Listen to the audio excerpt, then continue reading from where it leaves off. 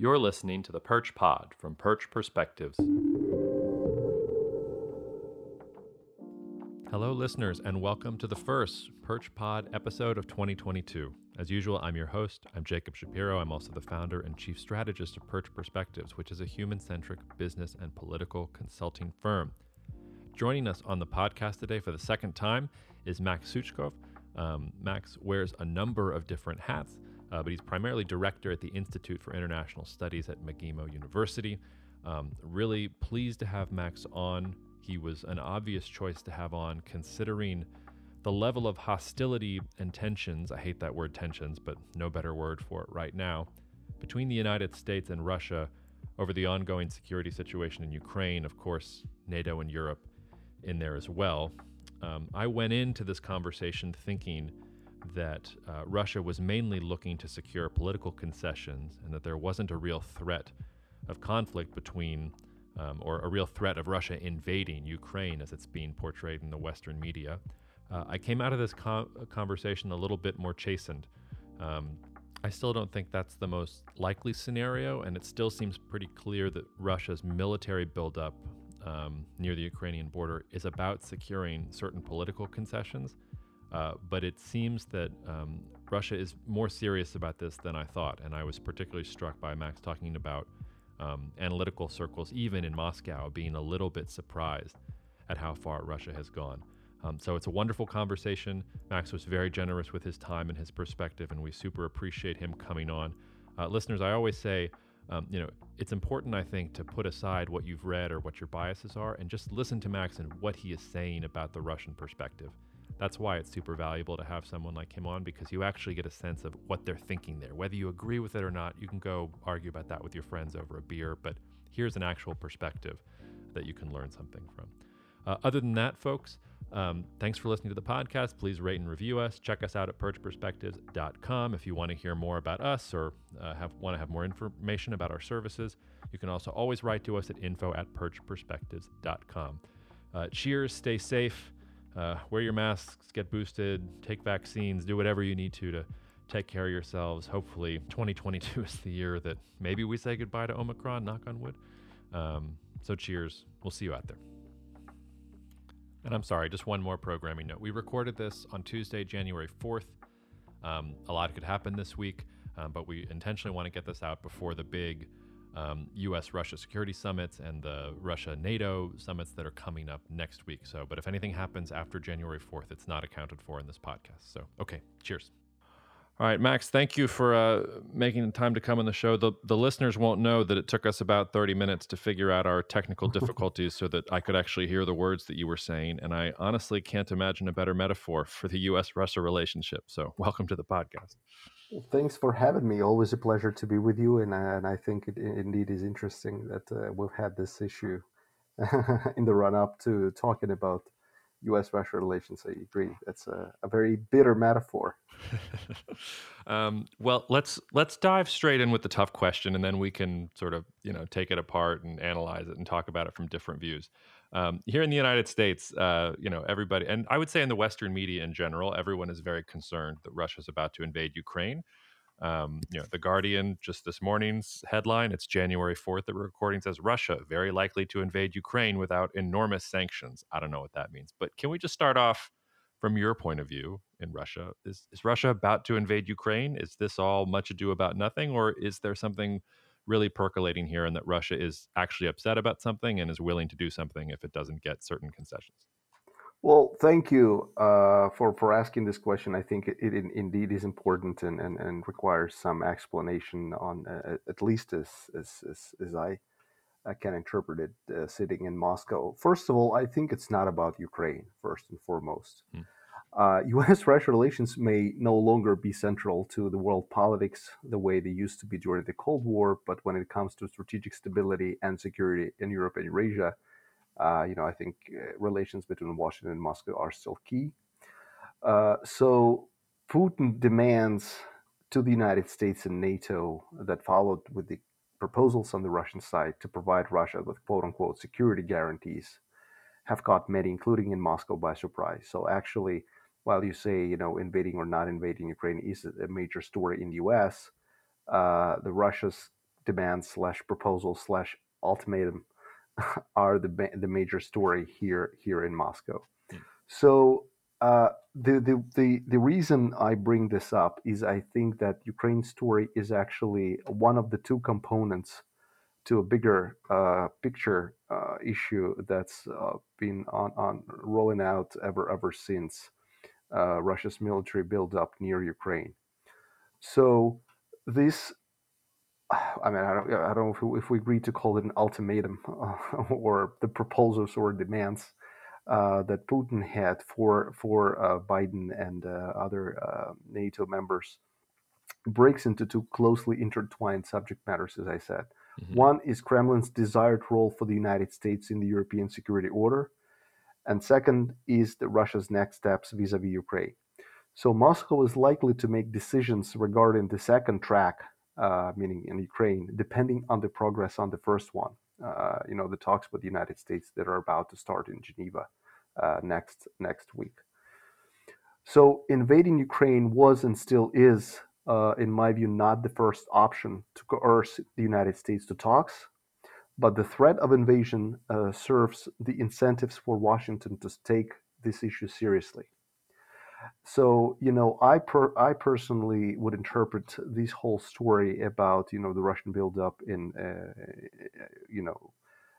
expected or anticipated invasion to Ukraine is either a way to coerce the United States to talks on bigger issue, or secondly, if the talks with Americans fail to deliver satisfactory results for Moscow, the Russian military and political leadership has talked numerous times about the quote unquote military and military technical response.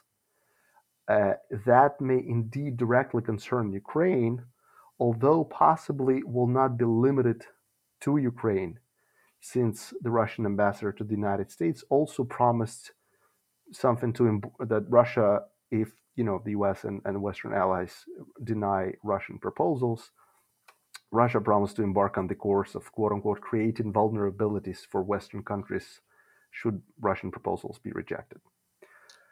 So if you ask me, I think the decision to let's put it this to do something to Ukraine, it has not been made. But if I was to say whether Russia would be invading Ukraine per se, I would say no, because it doesn't make sense uh, Yeah. to invade, in terms of, kind of 19th century war styles with tanks and all that stuff.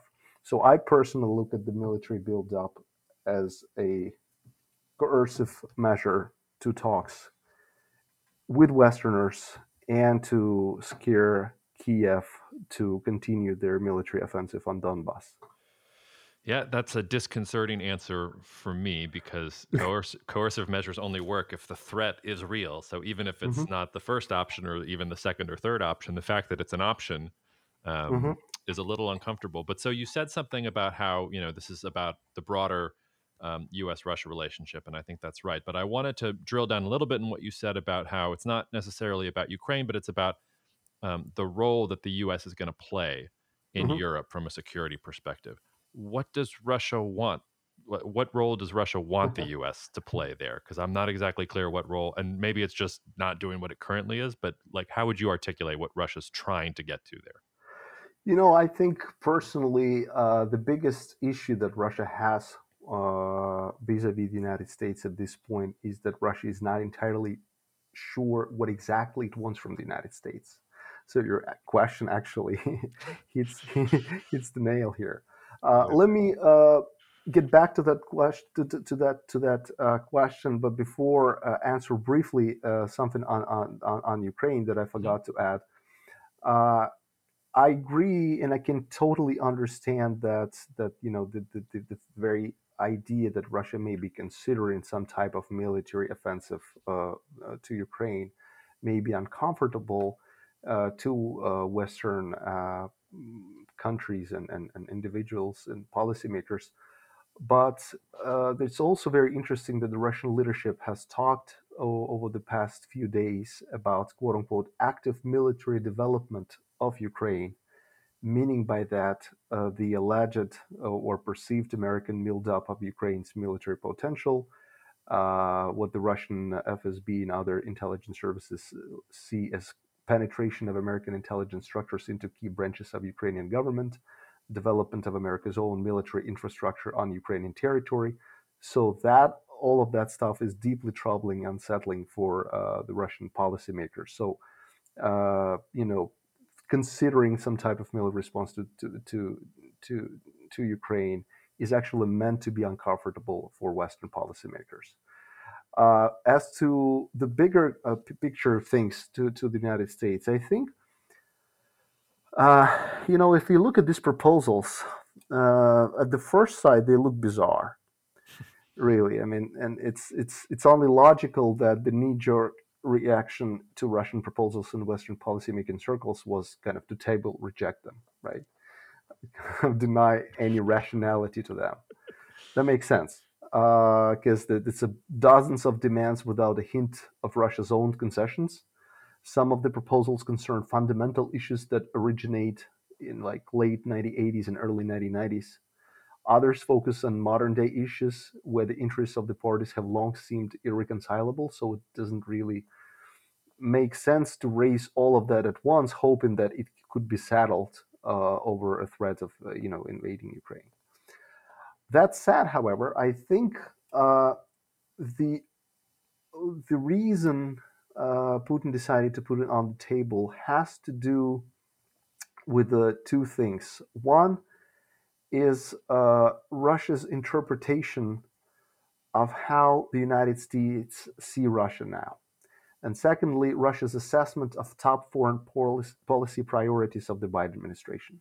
Mm-hmm. So, on the first account, while the United States does not see Russia as a peer competitor on a global scale, perhaps much to the despondency of the Kremlin, American military and intelligence community take Russia as a serious adversary, especially in nuclear and precision weapons, cyber domain, space capabilities.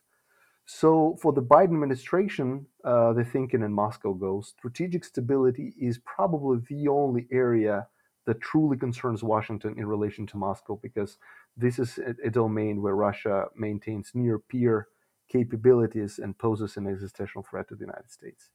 So, based on these assumptions, Putin's proposal hinged any further progress on these issues on strategic stability, kind of in a broader sense, to Russia's own security guarantees in Europe. But in a way, Biden at one point framed his Russia policy as like we can walk and chew gum at the same time. So by doing what Putin did, makes this policy a little more difficult to implement in Russia's view, of course, right? Like you can walk and chew gum. Like you also have to take into account our own kind of security concerns. That's one thing. The second thing is that Moscow appears to believe that the Biden administration is better placed for a serious deal making at the moment, also to much of the surprise of many in policymakers in Moscow, because many expected a lot of bad things from the Biden administration, and more sanctions and stuff. But this consideration it happens because there is an increasing domestic demand, as Russians see it in the United States, for a more kind of restrained foreign policy, and then Biden team also promised more reliance on diplomacy. But most importantly, Moscow is skeptical that President Biden is going to run for a second term, and that means he will have to care more about his political legacy. And Russia's assessment is that it's two things. One is kind of his campaign slogan, Building Back Better. And second is getting America in shape for the century's most important showdown with China. So a massive, protracted conflict with Russia that may also, tie America's hands in other regional conflicts would perhaps distract resources and impede the achievement of both goals.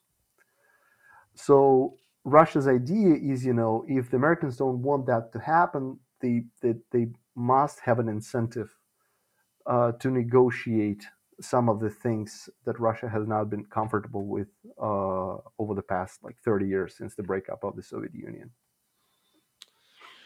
Yeah, that makes sense. I can see how that works together. By the way, I think Biden is running for a second term, so whoever's telling you that he's not, you should correct them. Yeah. But well, I think I'm even more uncomfortable with the idea though that you're not that Russia is still figuring out exactly what it wants than I am with the coercive measures. But Uh-huh. another question, and it's tied to what you just said, because you talked about an active military, a U.S. active military buildup of Ukraine's forces, penetration of U.S. intelligence in Ukraine, U.S. military infrastructure. Um, I guess some of that's there. I mean, I know the Trump administration sold them some anti-tank missiles that people were very Hmm. upset about. But what doesn't make sense to me is the timing of this whole thing, because all of these issues, like the expansion of NATO and U.S. military infrastructure, not Hmm. in Ukraine, but let's say in Eastern Europe, has been building up for a while. Yeah. The timing of this seems a little bit strange. It's not that any of Russia's demands or requests don't make sense to me. They make sense because it's what Russia's been talking about for years. Hmm. But the sudden urgency and the flip in the narrative or the flip in the tone of the ultimatum or proposal, whatever euphemism you want to use there, Hmm. has certainly taken me off guard. So, is there something specific that happened in Ukraine that Russia's scared about that it doesn't like? Or is it really more of that target of opportunity? To just finish that thought, I mean, it seems to me, as you said, a military operation against Ukraine is completely self-defeating for Russia. You're not going to take over Ukraine. Ukraine's not going to like Hmm. you. You've got an incredibly weak leader who's literally a stand-up comic as the president of Yeah. Ukraine. Like, it doesn't seem to me like you actually get anything out of doing that. So help me think about the timing. Is there something concrete that's happened, or is it just Russia sees an opportunity, as you said, because Biden is distracted and wants to focus on China? Well, I think it's a mixture of both, even though I'm not entirely sure I can answer your question because the timing caught everyone, like I said, off guard, even here in Moscow. Hmm. Because people were asking what's really new that happened over the past few months that made Moscow to demand a bunch of things so quickly, in such a comprehensive manner, and threaten a war if that doesn't fly. So all of that are really legitimate questions. My well, also very importantly, the demands, and I have looked at some of the past rhetoric. As you said, Russia's been talking about that for a long while. So obviously, the enlargement of NATO has been an irritant for Moscow for a long time, and triggered noise from Russia every time a new wave of enlargement eastward happened. But possibility of Ukraine and Georgia's accession to NATO has been set as the red line long time ago. So, if to your question, what exactly Moscow wants, it wants quote unquote neutrality of Ukraine and Georgia, or say they're not accepted to NATO, right? Even there's considerations that if the Europeans want embrace them somehow into the Eastern policy neighborhood kind of thing, that's fine, but no military infrastructure of NATO and the United States on their territories that may threaten Russia's security. So that's a red line. So I think Putin's speech in Munich, that is notorious back in 2007, symbolically ended the era of Russia's West relations of 1990s. Hmm. So it first came as the first notable call to set the framework for quote unquote security guarantees for Russia. At the time, Russia was agitated by what it called color revolutions in Ukraine and Georgia, and as well as the U.S. invasion of Iraq, and Putin's complaint about what he then called unilateral dominance of the United States in international relations was an outcry, in my view, of failed attempts to befriend the U.S. under George W. Bush, even though they seem to have pretty good personal chemistry. So instead, his remarks were seen as manifestation of Russia's own kind of revisionist ambitions. And after that call, a year after that, the 5 Day War with Georgia in the August of 2008 happened. And although, Moscow believes it was triggered by then President Mikhail Saakashvili's adventurous offensive in South Ossetia, in Russia's view, it happened as an implication of greater American and European failure to take those red lines seriously. And the second call for this kind of security guarantees happened in 2012. So the second iteration of the Russian call came in amidst another turbulent international environment. The Arab Spring, NATO's intervention in Libya, the Obama administration's support for the Bolotnia protests in Russia. And that made Putin publicly raise the issue of Russia's security guarantees in one of the articles he penned at the time as an aspiring presidential candidate. So I really encourage everyone who reads Russian to look into that article. It was titled "Got to Be Strong Security Guarantees for Russia." Mm-hmm. So that pretty much it appeared in the Rossiyskaya Gazeta, the main Russian newspaper. So he argued at the time that Russia's own security can be guaranteed only by means of, quote, developing military potential in the framework of containment strategy and at the level of defense sufficiency. So his major thesis there was we, meaning Russia, must not lead anyone into temptation with our weakness. So he thought it was a strong enough warning that the West didn't listen to and supported the Maidan revolution in Ukraine a year and a half after that in 2014.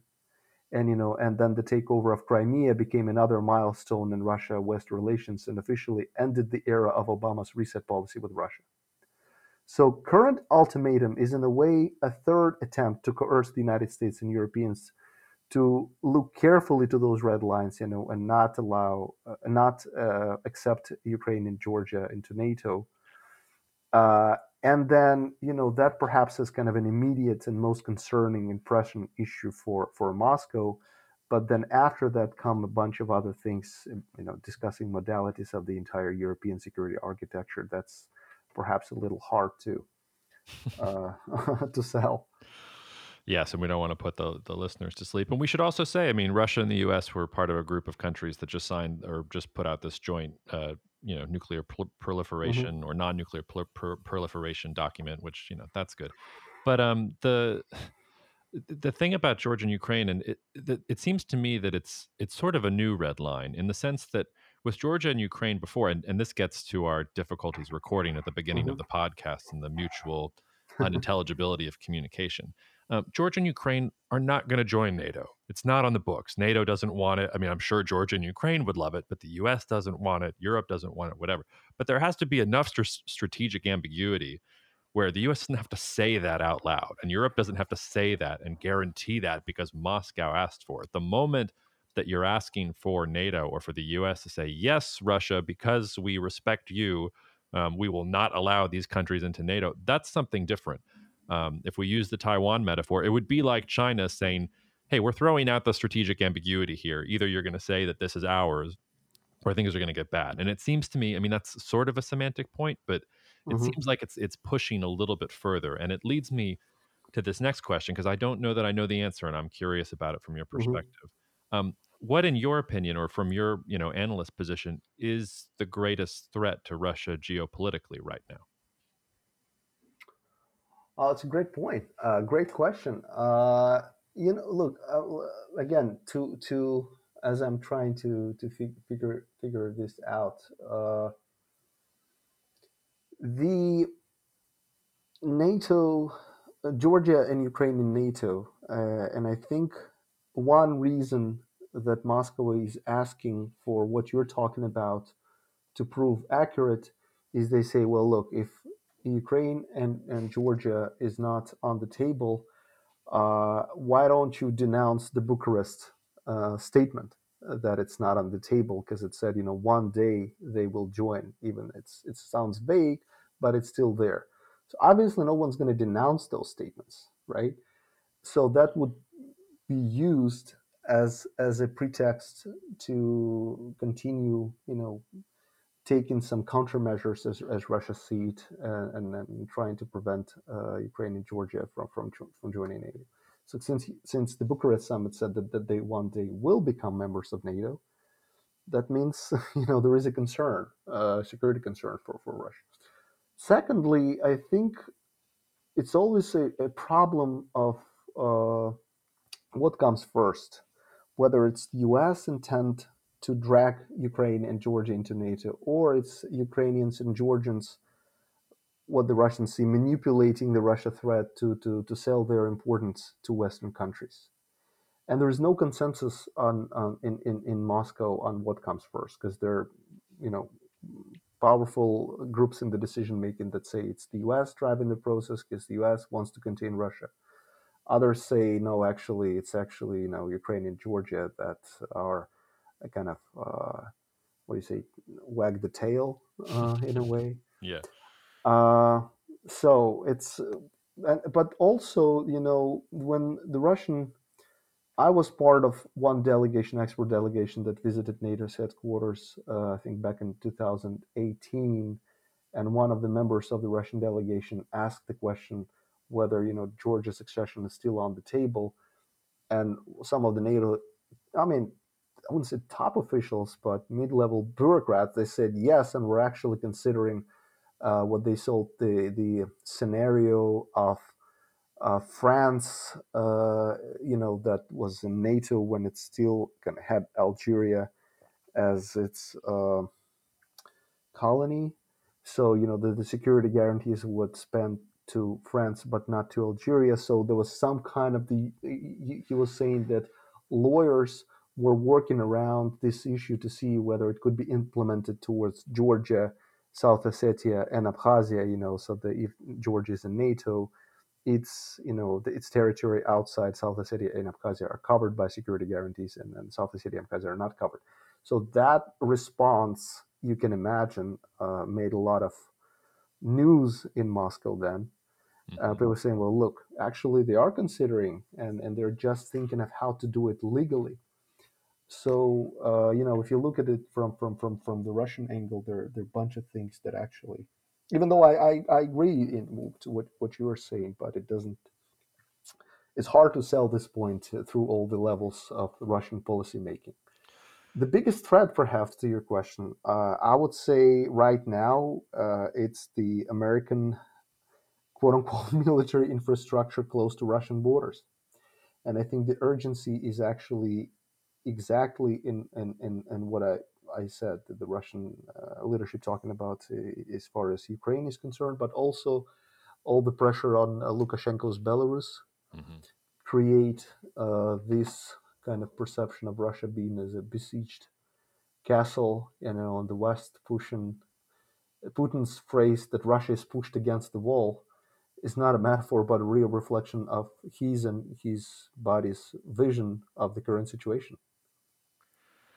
Yeah, and we can get into Lukashenko if you want to. Um, I don't want to be yeah, honest. good. I don't want to either. What a mess. It's funny though. I mean, to the point about Ukraine and Georgia, I don't know, and maybe that's what I'm missing. Maybe there is some momentum for that gaining weight even at a mid level that I'm unaware of, and Russia saw something that made it uncomfortable. When I think though about Ukraine and Georgia in NATO, I think of this old joke about an old 17th century European town, and they need to pay someone to blow the bugle or the trumpet every morning until Jesus returns Mm, for a second time, and they keep on going through these people, and they can't find someone to reliably blow the trumpet until one day this Jew shows up and says, "I'll take the job. That's fine." And so every day, the Jew twice a day goes around the city blowing the trumpet until Jesus is supposed to return the second time.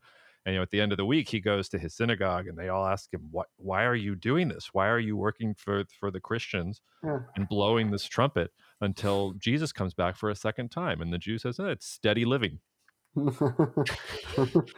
So it's like, yes, like we'll Yeah, keep talking about Ukraine and yeah, Georgia as part yeah. of NATO in 100 years' time. Like it's all Hmm. good, but I get your point. It's not something that you can bank on if you're the Russian population. But to just zero in on your answer to that question about the greatest threat to Russia geopolitically being U.S. military infrastructure close to their borders, you sort of raised this obliquely in terms of the U.S. So I'll put it to you in terms of Russia. China doesn't worry you at all.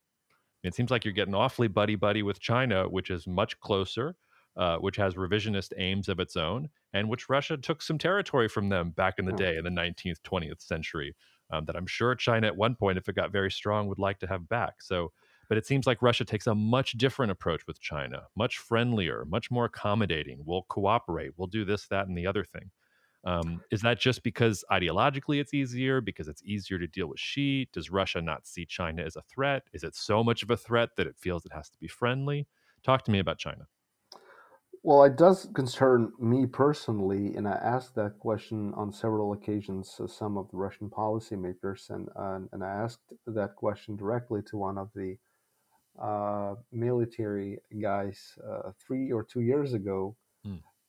and he told me, and I'm quoting almost literally here. He said, "We're not concerned until we are superior in nuclear capabilities." Meaning that, as long as Russia has dominance in nuclear capabilities over China, China is not uh, considered a dangerous adversary, Hmm. or an actor that can do some serious harm. Uh, Now, the philosophy that I think has been channeled through different levels of the Russian government as far as China is concerned is that, Russia and China may not always be together, but it's important that they're never against one another. Uh, so, there are obviously divergences in visions, and, China has a bunch of issues with states that Russia considers important for its own kind of visions of the quote unquote multipolar world, such as India, Hmm. for instance. But until now, it is seen as a lesser evil than the U.S. But I wouldn't say U.S. is considered an evil per se. That's actually a big point that I have with the kind of this mainstream thought that Russia seeks to undermine American prestige and power across the world. It does seek to de-Americanize international relations system, and China is seen as a kind of natural ally in that.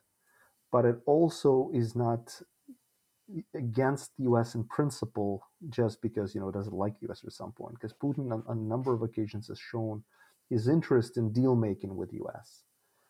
It is just that by now he's in such a position and in such a perception that Putin, by default can be up to no good. So nobody wants to deal with him. But I think there is still space for U.S.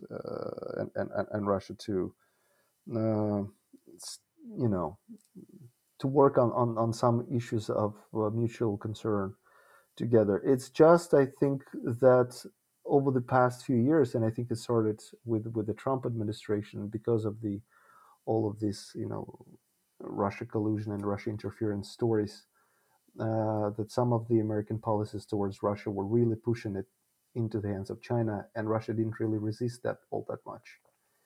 I don't think it got a lot in return, and actually, every instance of U.S. Russia summit or high level contact worries the Chinese Hmm. because they're watching that carefully and make sure that Russia doesn't pivot back to the West, um, as if it pivoted to the East in the first place. But yeah, I think it's for now it's a relationship that continues to develop uh, at some kind of personal level, I would say, Putin and Xi, but I don't really see. And there's obviously, all the good incentives. Don't get me wrong. I'm not against, good relations with China, if only because of the large land border and of the growing importance of China, of course. Hmm. It's just that I do think that on many issues and many levels, Russia may be falling under more influence of China. And ultimately, I think what also is kind of in the cards right now, that if the United States does not consider these proposals by Putin seriously, Russia will probably decide to augment its force multiplier role for China and kind of drag it to the European theater, to the in a similar fashion that the Americans are dragging Europeans to the Indo-Pacific theater. In that sense, Putin made interesting this kind of small step in that direction by virtually inviting China's Xi to tacitly support Russia's ultimatum vis-a-vis NATO and US. China wouldn't jump to Russia's support, obviously, but it displeased with how the Americans are bringing, the Europeans to its containment to China containment agenda in the Pacific. So Beijing would probably be happy to see the Europeans and Americans, for that matter, once again kind of flounder with the Russians in the European theater. Yeah, I'm not sure Russia can drag China anywhere any more than the U.S. can drag the Europeans anywhere anymore. I think that's part of the multipolar world that we're in. Hmm. Let's put a pin in that for a second, though, and spend, before I let you go, just a couple minutes on your and my favorite hobby horse, which seems less important with each passing day, which is the Middle East. And you were talking about shared interests between Russia and the U.S. I've been saying for years now that there are shared interests between Russia and the U.S. and the Middle East, and they don't seem to be able to get on the same page ever. Um, How's Russia feeling about the Middle East in general? Is Turkey a problem? I saw that Putin was throwing some shade at Erdogan's economic policies the other day. We've got the Iran nuclear deal cooking. I expect it'll eventually get signed, but just kind of curious where Russia's looking at that part of the world now, or whether, like for the United States, it's become less important and it's more about the European security theater, the Indo-Pacific security theater, even sub-Saharan Africa. Well, I think in a way the Middle East moment in the Russian foreign policy is gone. Hmm. We hear less about that, so it's kind of back to the shelves of the Orientalists who study the region professionally, and will not hear about it until, God forbid, ISIS 2.0 Yeah. raises its head. Perhaps in some years it will. So the threats-driven approach that Russia has executed ever since the beginning of its campaign in Syria has given way to opportunities-based approach, where Russia is trying to monetize and capitalize on its image of a kind of serious deal maker and exploit American failures here and there. But I don't think it could get much out of these muddy waters now, more than it got already. It does. With Turkey, it's always interesting. Indeed, Putin kind of made some snark remarks about his Erdogan's fiscal policies, but also Erdogan was the first foreign leader he called in the new year, Hmm.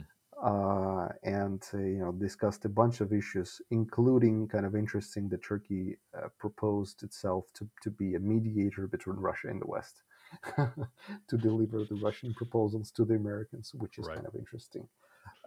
What happened the next day? The Russians bombed Idlib and some of the Turkey allied positions in return. But so you know yeah, I think the Iran deal is one thing where Russia and America could cooperate, but what happens even when it's reached, probably everyone would go to their room, cook their own policies vis-a-vis Iran. Not much cooperation would be expected. America's presence in Syria would still be a pain in the neck for the Russians. As long as Americans are there, Assad will not get a lot of oil-rich lands in Trans-Euphrates, and that's puts more financial pressure on the Russians to support the Syrian government. Hmm. Um, Tons of things objectively for Russia and America to cooperate as far as the Middle East is concerned, especially counterinsurgency and radical Islamization and all that stuff. But I don't, unfortunately, see it materializing in any way in any time soon. Yeah, I think I have to take an L on that one. Last sort of question I wanted to pose to you, and to bring it full circle to where we were before. We sort of talked about Russia and Ukraine, the U.S. from a high Hmm. level strategic point of view. I can tell you that most Americans, most normal Americans who aren't thinking about international affairs and geopolitics all day, um, don't think much about Ukraine or Hmm. Georgia for that matter. They think about Georgia, the state, and whether it's going to go Democrat or Republican, not about Hmm. Georgia in Europe. Um, and I was just wondering, you can answer this from your perspective or from what you think is sort of Russia's general, popular opinion perspective. But do people care in Russia as much about Ukraine as Putin seems to? Because Putin put out that essay a couple of years ago about, maybe it was even last year. I can't remember now with COVID. Time doesn't make any sense. But about how Russia and Ukraine were one people. And people are trotting this out as an example of how much Putin cares about Ukraine and how important it is for his legacy and for Russia's security and its reascendance to global power, that it makes sure that Ukraine is part of Russia as it always should be. Do most Russians feel that way? Do they look at Ukraine and say, this is part of Russia, it should be part of Russia, none of this makes sense? Do they kind of throw up their arms and they don't care and they're more concerned about domestic stuff like some of the Americans I talked about? It's Mhm. how much does it actually matter in the day-to-day Russians' lives? Well, I would say that most Russians are similar to most Americans in the sense that they care less about foreign policy in general. A part of that because there's been so much foreign policy on TV and all the talk shows and stuff that the majority of Russians have been fed up with that. First it Mm. was Syria, then it was Ukraine. It's been going on since 2014. So I think there is this kind of first Syria fatigue, now the Ukraine fatigue thing.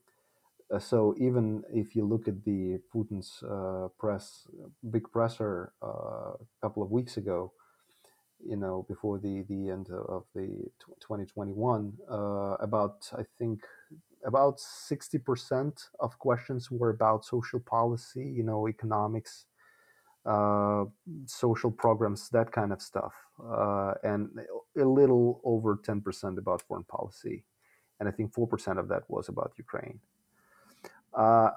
As far as geopolitics is concerned, I think Ukraine will and is still considered a big part of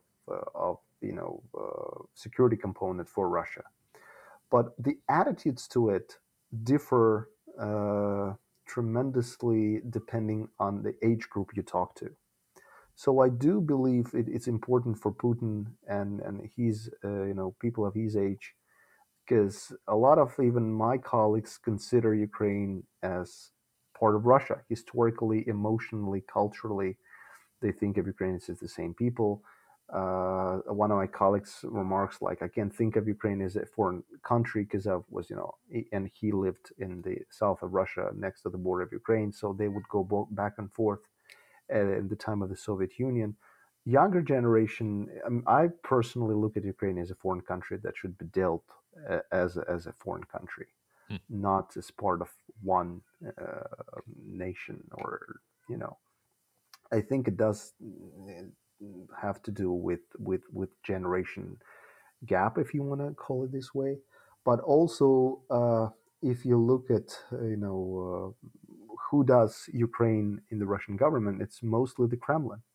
Foreign Affairs Ministry has lesser of an involvement to Ukrainian affairs, which is also kind of telling that because it's the Kremlin's file most of the time, it perceives Ukraine as part of an extension of domestic issues, not foreign policy per se. So it reacts very, very emotionally to any involvement on part of the Americans or the Germans or whoever else on that. Yeah, well, I'm not sure any of this makes me feel much better, but I think we've taken the room away from your children's cartoon hour for long enough. So thank you so much for sticking with us, Max, and we'll talk to you soon. Okay. Thanks so much, Jacob. Always a pleasure to be on your show. Thank you so much. Thanks for listening to the latest episode of the Perch Pod. If you haven't already, you can find us under the name The Perch Pod on every major streaming platform. Subscribe for downloads, follow us, all that good stuff. If you have feedback on this episode or on any episode, you can email us at info@perchperspectives.com. I can't promise that we'll reply to every single email that comes in, but I read every single one that comes in, and I love hearing from listeners, so please don't be shy. You can find us on social media. Our Twitter handle is @PerchPerspectives because we love a good pun. We're also on LinkedIn under Perch Perspectives. Most importantly, please check out our website. It's www.perchperspectives.com. Besides being able to find out more information about the company, the services that we provide, and even to read samples of our work, you can also sign up for our twice-a-week newsletter on the most important political developments in the world. It's free. All you have to do is provide your email address. And even if you don't want to do that, you can read the post for free on our blog. Thanks again for listening. Please spread the word about Perch Perspectives and the Perch Pod, and we'll see you out there.